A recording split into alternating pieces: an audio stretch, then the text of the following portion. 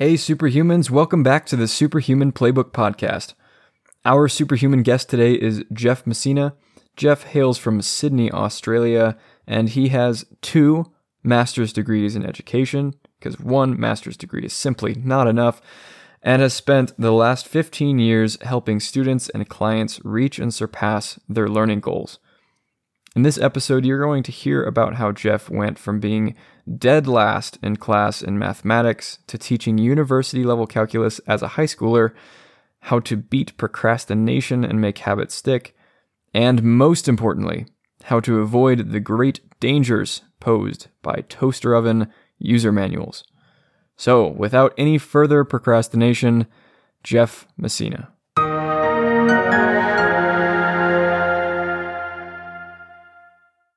Jeff, hey, thanks so much for being here. Super excited. Yeah, thanks for having me, Colin. It's great to connect with you again. Yeah, of course. And I know the big question on everyone's minds is, who are the 10 cats I'm going to meet in heaven? And we'll get to that. But before we do, I've already mentioned this in the intro, but you've got 2 master's degrees in education. You're a teacher now, you're a coach. I know you help people with improv and acting. And from all the coaches I've had on, I think we've at least touched on their educational background. Some of our coaches, ironically, hated school. I was one of those. Some love school. I got to imagine that you're in the love school camp, right?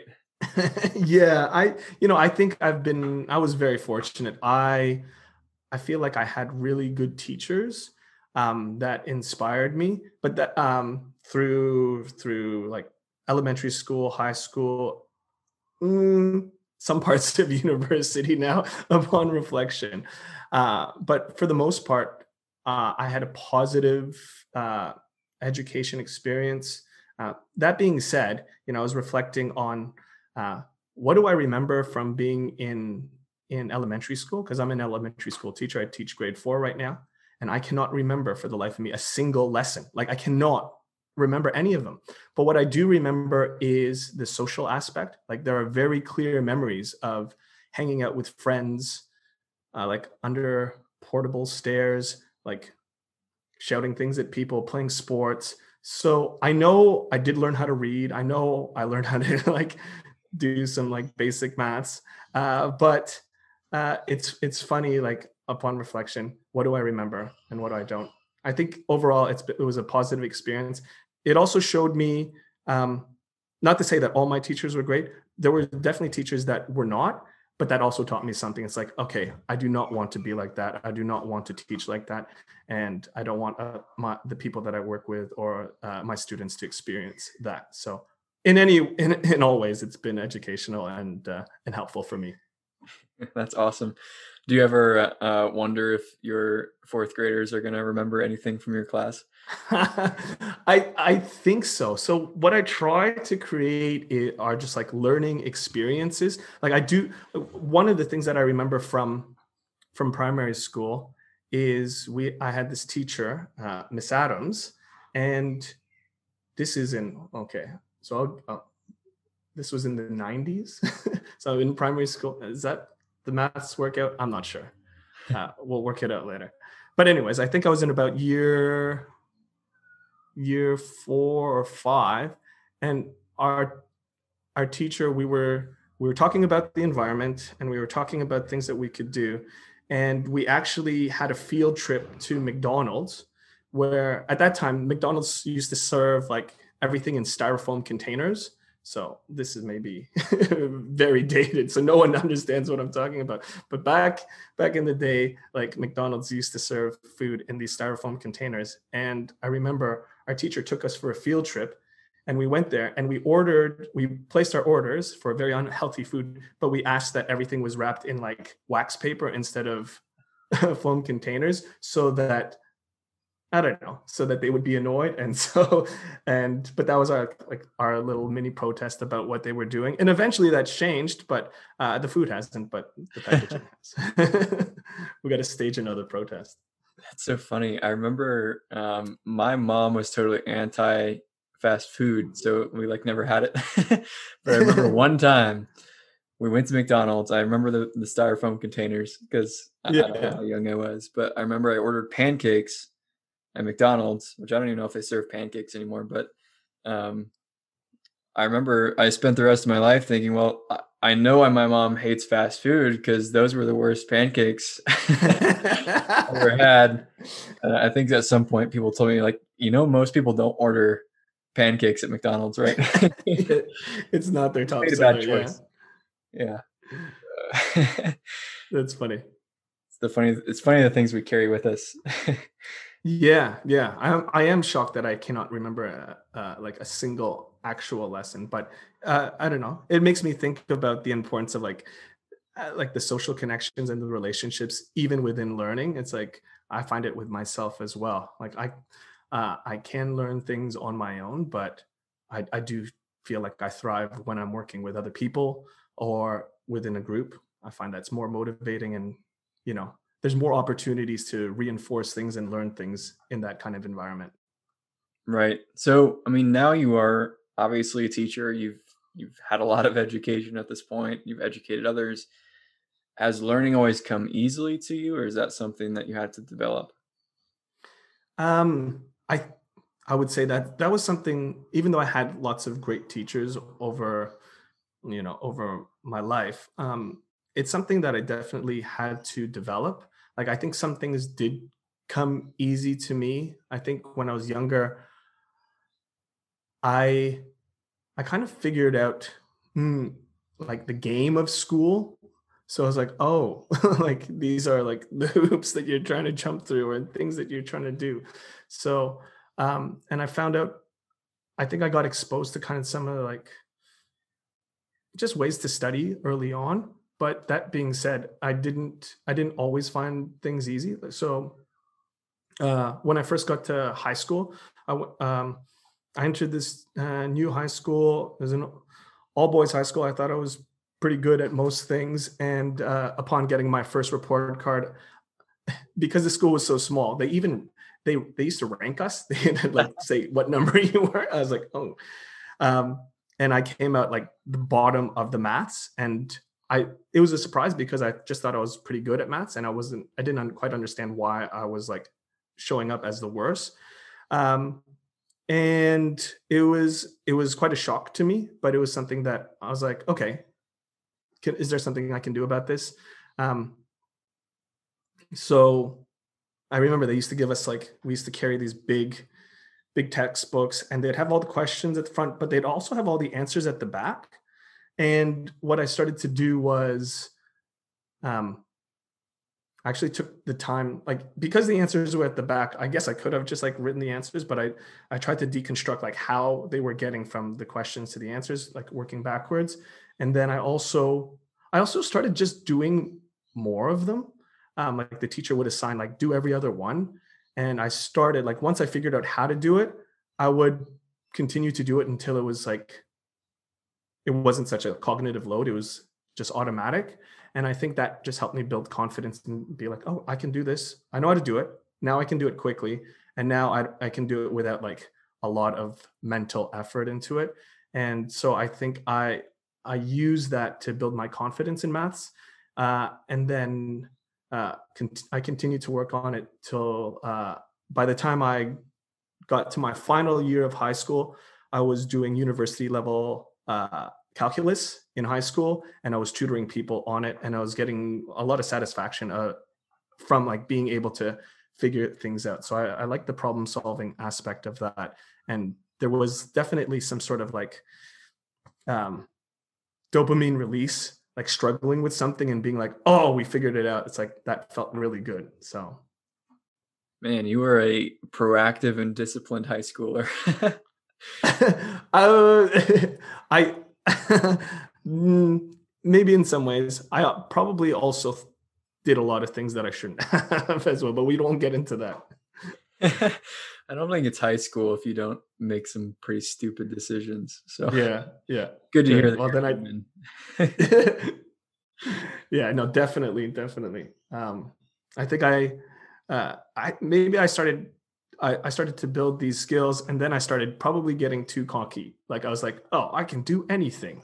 Um, And I think there are like, you got to balance things out. So, Gotcha. No juicy yeah. stories from that? I mean, it sounds like there's gotta be something good there. Uh, no, not at the moment. Let's Alright, just we're moving hold on, those in moving the bag on. for that. Moving past high school.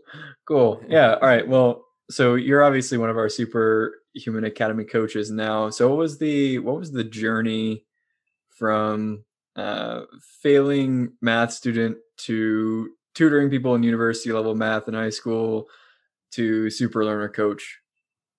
Yeah. So I think through that whole process, um, I actually, as I mentioned before, like there's that, like, I'm not sure if it was dopamine, but like whatever the release is from solving a problem, there was something that I, I started to get addicted to that. I was like, oh, I like the learning process. At least I'm honestly just trying to think, is this my, is this my like rosy pictured view of the past, or, but genuinely, I do enjoy learning, like even today. Um, and so I think I enjoyed learning. Um, hmm. And I don't know.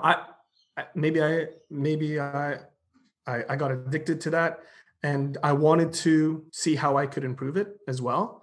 Um, and I can't remember exactly where I came across Jonathan because, as I said, like I wanted to learn about so many different things. So I, you know, research on the internet different ways to to speed read or to learn more efficiently. And I had tried a couple of things in the past. Like I remember this was in high school. I had ordered those like speed reading tapes, like they were on cassettes, and I remember listening to them, and I remember not being able to speed read after them. And I was like, well, this doesn't work.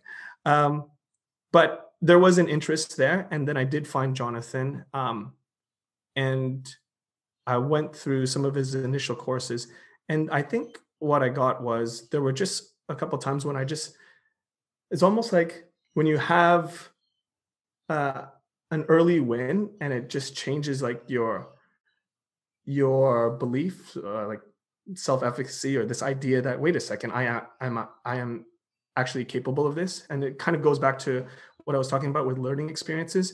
I think sometimes there's like there could be great, mm, like there could be experts out there with a lot of great knowledge, but if they don't create a learning experience where someone has an opportunity to even have a taste of like what it is to experience success, it's hard to kind of push through that initial slog. So I did experience some of those pieces of success with Jonathan, and then I was like, oh, I want to learn more, and continue to like purchase anything that he had on the market. And then when there was an opportunity to become a coach, I jumped at it, and I'm really happy that I did, because I've met some incredible people and I've had some great experiences, even learning about uh, this aspect of education, which is coaching, which has been awesome.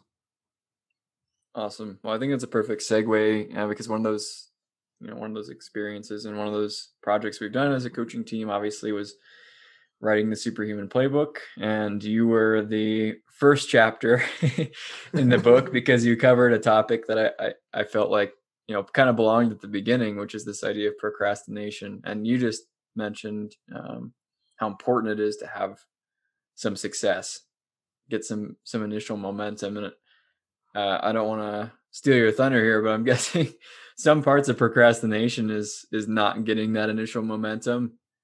Is that part of it? Yeah. Well, in my experience, it has been. And actually, even as like, I think about some of my students, even right now, in my younger students in year 4, and for some of them, um, and I'm sure this applies to adults as well because I've experienced it. But sometimes a task can just feel so big that it's so overwhelming that it's like, how do you even begin it? And then it becomes uh, it becomes so enormous that there's no even it's overwhelming to take it on. um so for some of my students, it could be something as simple as, you know, having their equipment ready. So having like their pencil in hand or whatever. And that is enough to like, or having the pencil and their book open, or, thinking about sitting, like if they're working in pairs, like thinking about uh, two of the ideas or two concepts that they had just learned before they share it with a partner, and just giving them that first little inroad of being able to experience some success before they continue on the rest of the journey, I found has been super helpful. Yeah, and I feel like that's applied to my life as well. Thinking about big projects like the book, and writing that chapter, that was a struggle, but like I did break it down, and yeah, having that within a schedule really helped me kind of get it through. But there were questions of whether it was going to come through or not. And I love that you talked about that. Like in your chapter, you actually write about the process of writing the chapter and how that was Yeah. there was procrastination around that. And one of my favorite examples that I mentioned at the very beginning of the episode, you paint this amazing picture uh, involving the 10 cats you might meet in heaven. Share where that came from. That that just came from, I don't know. Usually when I think about getting sucked in uh YouTube black holes or like social media black holes, it's just, you go in there for one thing, and you might be going in there to like listen. I've been enjoying watching uh, different videos just about, you know, lots of different things, but I always end up somewhere else, because one video leads into the other, and it's so it's so scary that, like, even with the awareness of that loop, I can find myself, oh wait a second, what's happening now? Like, what time is it now? It's like we're 20 minutes in. I came in here for like a 1 minute video or whatever it is. So yeah, that the 10 cats that I would meet in heaven is just something, just some random thing that no one would ever search for, but you might find yourself watching if you were procrastinating. No one ever searches for it, but it has 100 million views or something. That's right. That's right. And is recommended. Yeah. Yeah, I love that. So in your chapter, I think you referenced two of probably the major books that people think about when they think about habit forming. I think you brought up both Atomic Habits and Tiny Habits. Can you tell us a little bit more about those? Obviously, you didn't write those. Yeah. Yeah. No. Got the idea. I mean, Find them. yes, yeah. You know what? I think what brought me to those to habits just in general is that, in my thirst and search for knowledge and hacks and things that could help me, I almost I actually found myself on this treadmill of just wanting and desiring to consume more and more and more, but realizing like all the things that I'd learned weren't showing up in my life. So I might like read 3 books on like how to sleep better from like amazing experts.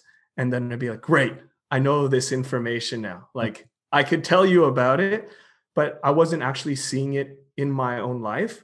And that's kind of when I started to slow down a bit. And I was like, is it really about having more information in my head, or is it about more like taking the important things and embodying them into my life? And I found that was there was procrastination around that, because that was the harder thing to do. Like I found it easier to just like, okay, well, let's listen to like a bunch of podcasts on this, or let's watch these things. But is there something that I can take from that, turn it into something actionable, and then actually do it? I think that's where I found.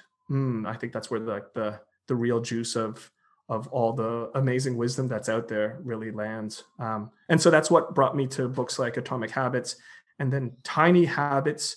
I I did a Tiny Habits coaching certification in, I think it was like 2017 or 16. It was a while ago. And it was really for myself. I wanted to understand behavior and habits from BJ Fogg, the way he was explaining it, at a depth that I could explain it to someone else, but it was really for myself so that I could apply it to myself.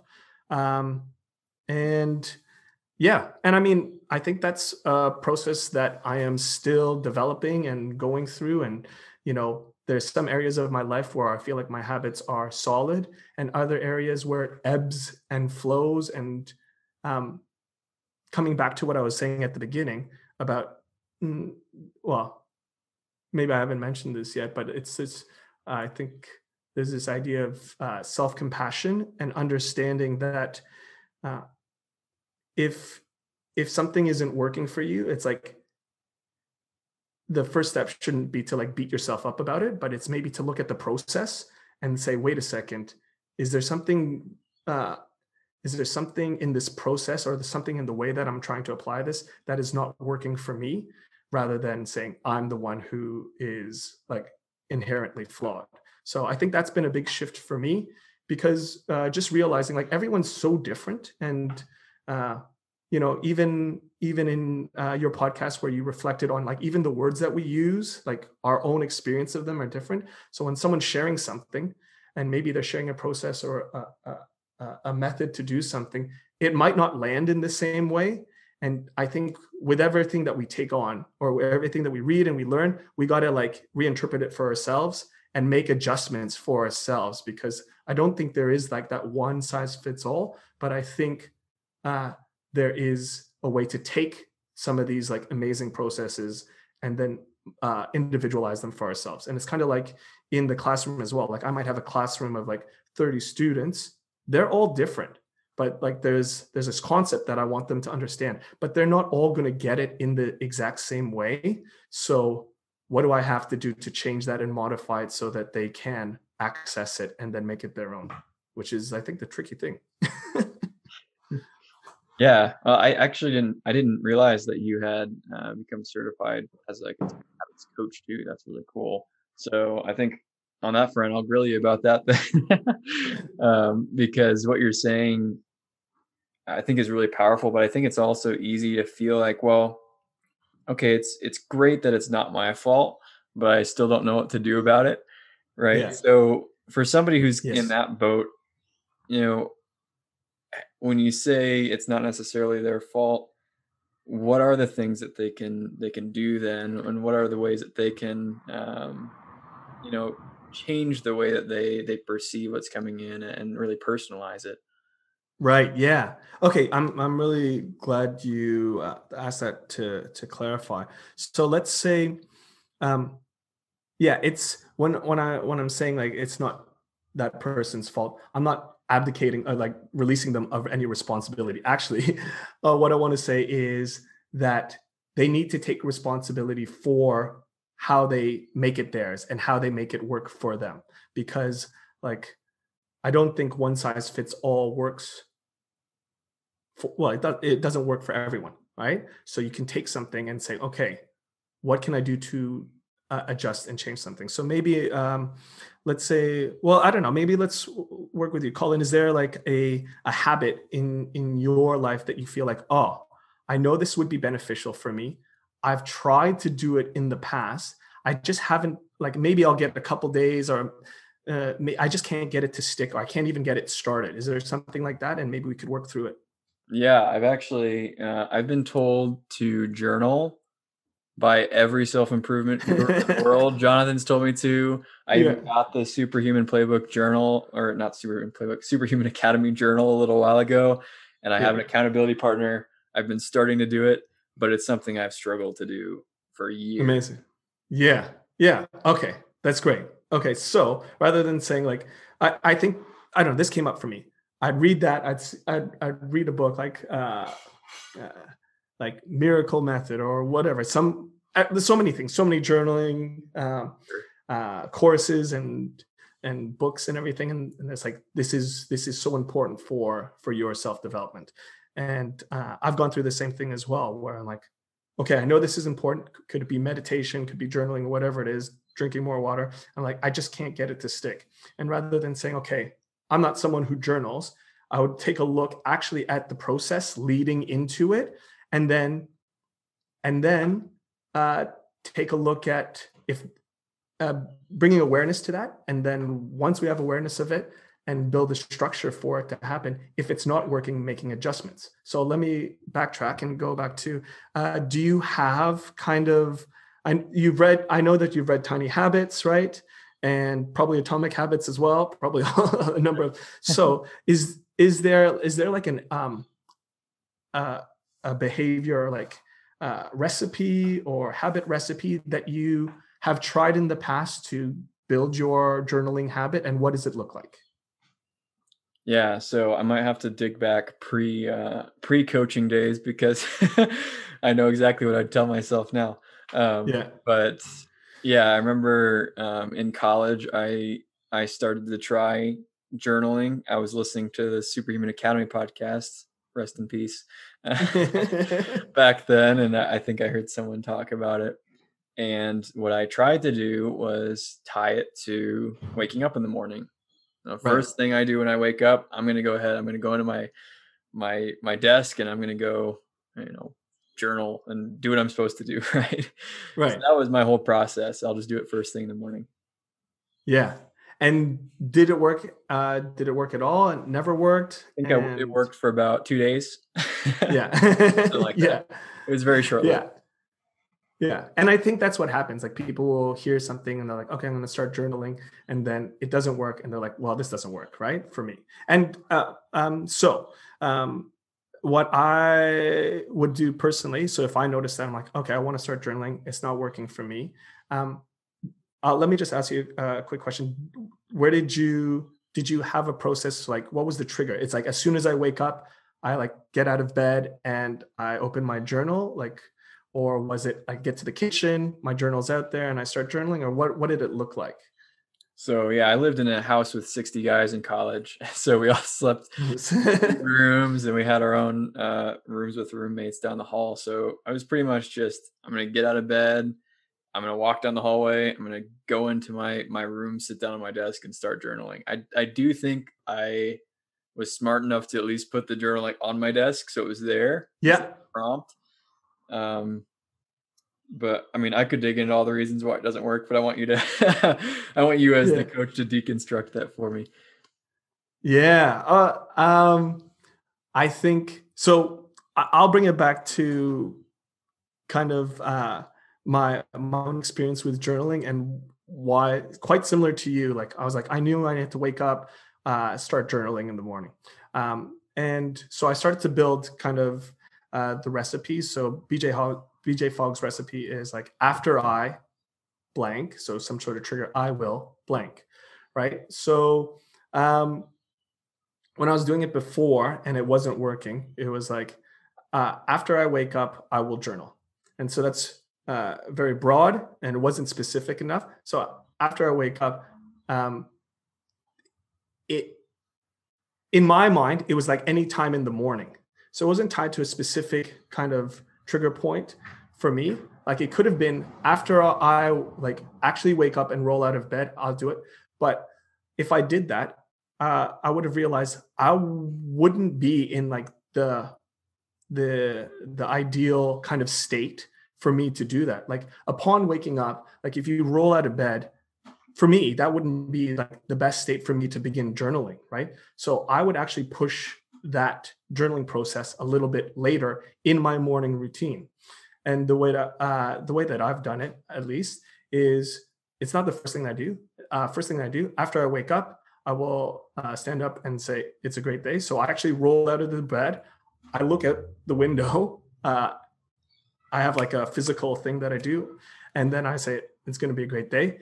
And I have a couple more tiny habits on my way to the kitchen. I've got a pull-up bar. So after uh, there's a pull-up bar in my hallway. So after I pass the pull-up bar, I actually hang on it for 30 seconds and then I drop off of it.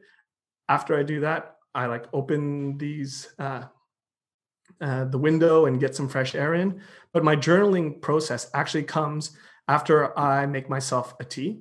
So my journal, I put my journal out on, it goes on the kitchen table. And it's like, after I make my tea, I will journal. And the reason why I did it then is because I've woken up enough. And also, while I'm having my tea, it's something that I associate, like it's a positive, nice thing that I can do at that same time. And there's not much else that I can do while I'm having my tea as well. And so in your situation, it might be to, uh, you said you were what, going into the hallway or going to your desk or, Yeah, I would walk uh, down the hallway and walk into my room, and supposedly I yeah, was supposed to sit down on my desk and start journaling.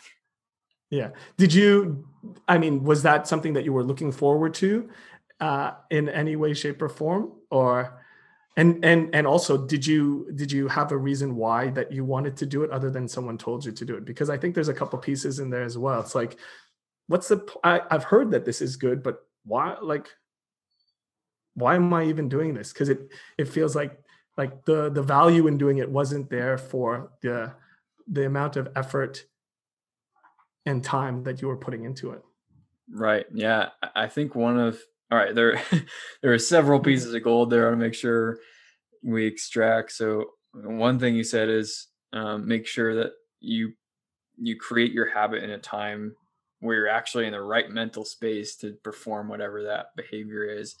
I know Mhm. that's something I've definitely missed a lot when thinking about behavior design, and I think that's something a lot of people miss is just thinking, when do I have time to do this, rather than when do I actually have the mental energy and the desire to do it. And those are two very Mhm. different things a lot of times. So I love that you brought that up. That's really helpful. Another thing is, why are we doing it? And when we talked to, or when I talked to Peter, I think that was episode 1, talking about it's really hard to pursue a goal if it's somebody else's goal. Yeah. You're going to lose the motivation. And I think that's true too. I think when I originally made that journaling habit, or I tried to, um, I was doing it mostly because I was told over and over again, oh, there's so many benefits to journaling. You just have to try it yourself. And there probably would have been if I'd kept it up, but that wasn't enough for me, at the beginning. I don't think to be a really driving force in my motivation. And it was mostly just I'm supposed to do this. But Yeah. I'd rather sleep in a little bit longer, Yeah. a lot of days, and then not have time for it. Yeah, and I guess that value kind of like um the expected value from like sleeping in as opposed to like writing in this journal that you might not have any deeper connection with, it makes itself apparent. It's like, well, actually I don't see the value in pursuing this, so why would I continue on with it? And even that being said, there's a number of different kind of journaling processes depending on who it is. The more like certain people would be attracted to more to one or the other, and that goes back to what I was saying. Like you might be presented with a journaling process or any other kind of process, and that's just one person's opinion. So I'm very much into kind of experimenting and taking responsibility and saying, okay, so I tried this one.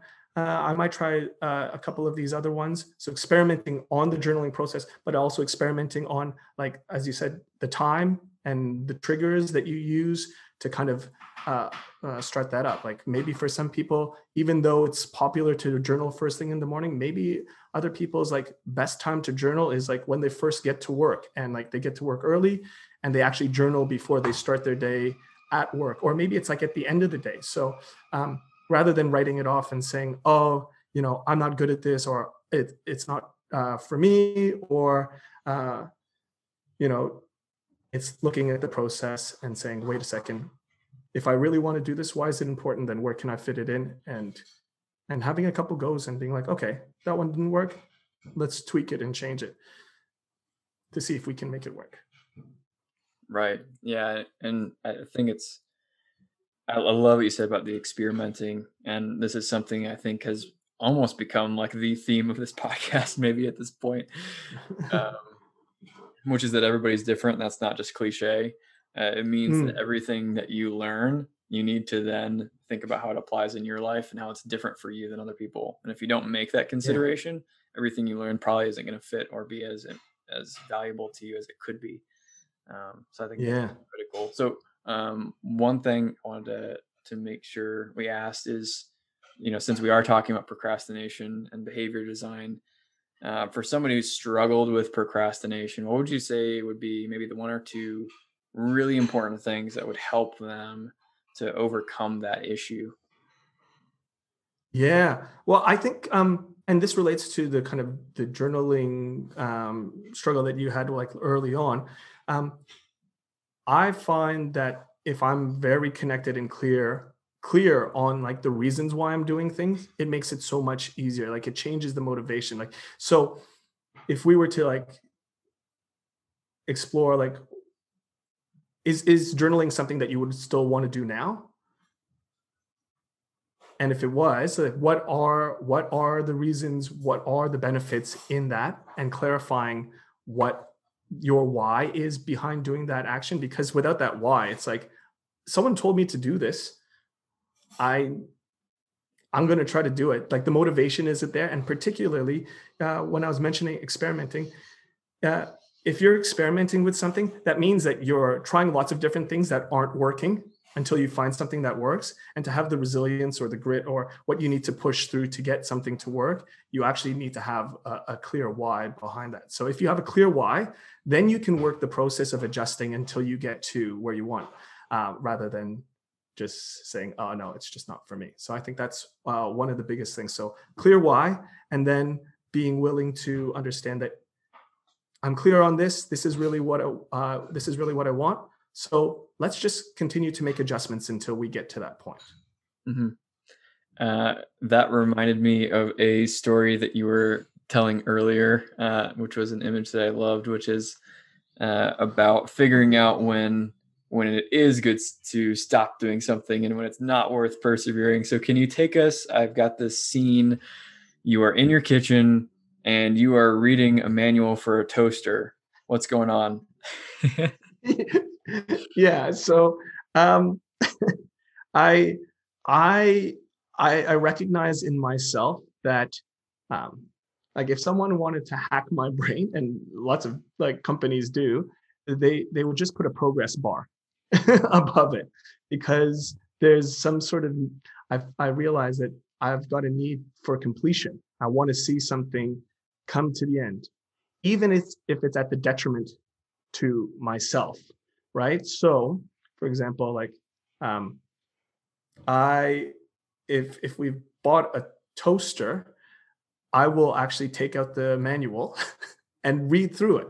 And the idea, I think the initial reason for that is because of my thirst of knowledge. I wanted to know every single little detail. I wanted to know every single little feature. If there was something hidden, was there a button to make it like a time machine that most people didn't know about, but I did because I actually read it. Secrets. And The secrets in this, the manual of a toaster.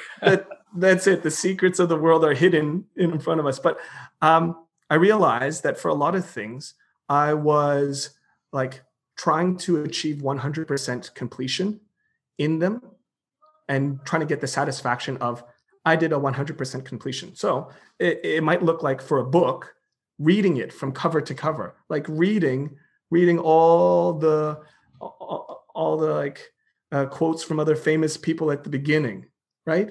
Reading uh, like the recommendations at the end, and I realized, is is the purpose of reading this book to get 100% completion on reading the book, or is the purpose about extracting something really meaningful and then applying it to my own life? And I think that's where kind of it stands for me. I don't feel as compelled to go through something from beginning to end and say I did that 100%. I'm more directed by what what is my why? What do I need to get from this? What can I apply? And then take that and then start applying it in my life. And I think that's probably, at least for me, and I don't know if it's the same for other people, but that kind of releases a lot of kind of stress and anxiety and um, expectations on myself to do everything 100%. I think I'm sure there's a lot of people, but maybe it's Dan Sullivan who talks about like getting it to 80%, and then that's enough, and that can help release some of like any perfectionist tendencies and procrastination around it has to be perfect, it has to be 100% all the time. and then going to the part where it's like, let's get it to this point. And then from there, once you get it to 80%, you actually can see all the things that you need to change or fix or adjust on the way, rather than, in a lot of ways for procrastination, putting things off and not sending them out or not shipping them or not finishing because you haven't got it at that perfection level. Right. Yeah. And just to draw the connection between that story and what we were just talking about, you mentioned how important it is to ask why you're doing something and then experimenting. But one thing that I've seen in my personal life and with people I've worked with is asking why at the beginning, but then not asking why over and over and over again. Yeah. There might be a point, where that task or that behavior is no longer serving you. Maybe it was at the beginning, but it's not anymore. And so all that experimentation and tweaking and all that stuff, it was great. But at some point, you might just say, you know what, this actually isn't for me. Yeah. But if you don't ask why throughout, then you won't figure that out. It's like with journaling, maybe this is a great thing for me to do, and I'm going to stick with it for a while. And I have the behaviors now to do that. There might be a point at which when I ask why, at some point, there isn't really a good answer anymore, and I might stop. Yeah, for sure. I mean, and even if you think about like the different stages of your life, some things are going to have higher priority at different stages, which are going to require more of your focus and energy, and other times they're not going to. Um, and I think it's important to reflect on that. And maybe the reason why so many people encourage journaling is because it's a space to have that reflection and be like, what needs to stay and what can we let go of, and just say, that's actually not where I should be directing my attention. And maybe having that understanding, oh, actually, that's the reason why. So I can eliminate the stuff that's not necessary for me. That's like where the benefit in journaling is, because Right. I find it personally easy to just get caught up in doing. And there's so many things that I want to do personally and new interests and hobbies and projects. And then thinking about, wait a second, like taking actually a break to consider what is most important for me now. And that might have been important for me like 2 years ago. Is it still important for me right now? And is it still serving like the greater, like contributing to the bigger picture and bigger goal? Because I know that's something that I can get caught up with. Uh, and maybe this is something that I need to reflect on. Like, I feel like learning about a wide range of things opens up different parts of me, and my understanding of the world and my perspective of the world and my experience of the world. But um, do like does like taking on like 6 new hobbies or learning challenges really contribute to what my main goal is, right? And maybe it does and maybe it doesn't, but it's good to have that space to question that and reflect on it. Yeah, I think that's really powerful. So we are coming up on time here a little bit, but I want to make sure to give you a chance to leave our listeners with either one message to take away or a challenge. I'll leave it up to you, or both. I think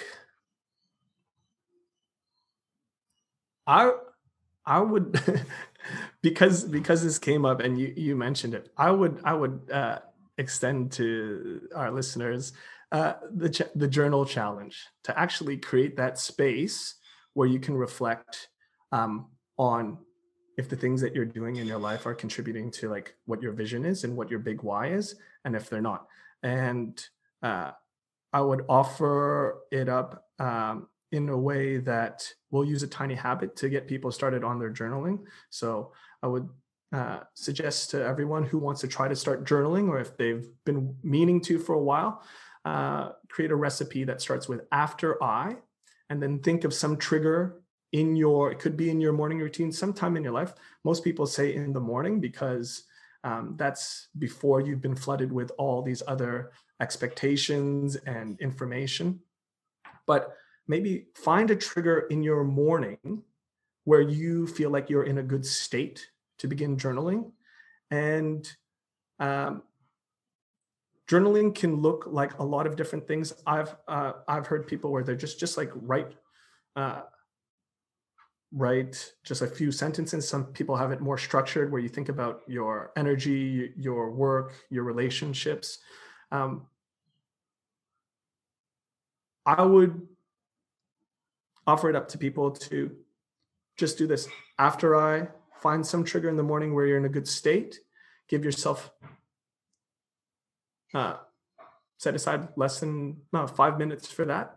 But uh, the key thing, if you're going to build a habit, especially with tiny habits, is, um, let's say,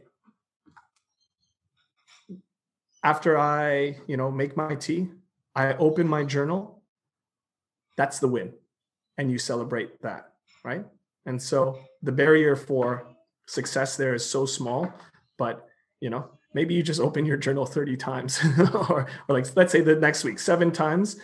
You may do that, but otherwise, you've actually just created a space for you to write down any ideas or reflections that you have, and that could be the beginning of a nice habit or routine for you, or a place for you to reflect. And if not, you can experiment with that, or you can let it go. Incredible. I think that's a great challenge. I'm obviously going to be doing it, So I will report my results pretty soon. Well, Jeff, it has been a pleasure. I really appreciated this conversation. I think our listeners will too. So we should talk soon. All right. Thanks a lot, Colin. Appreciate you.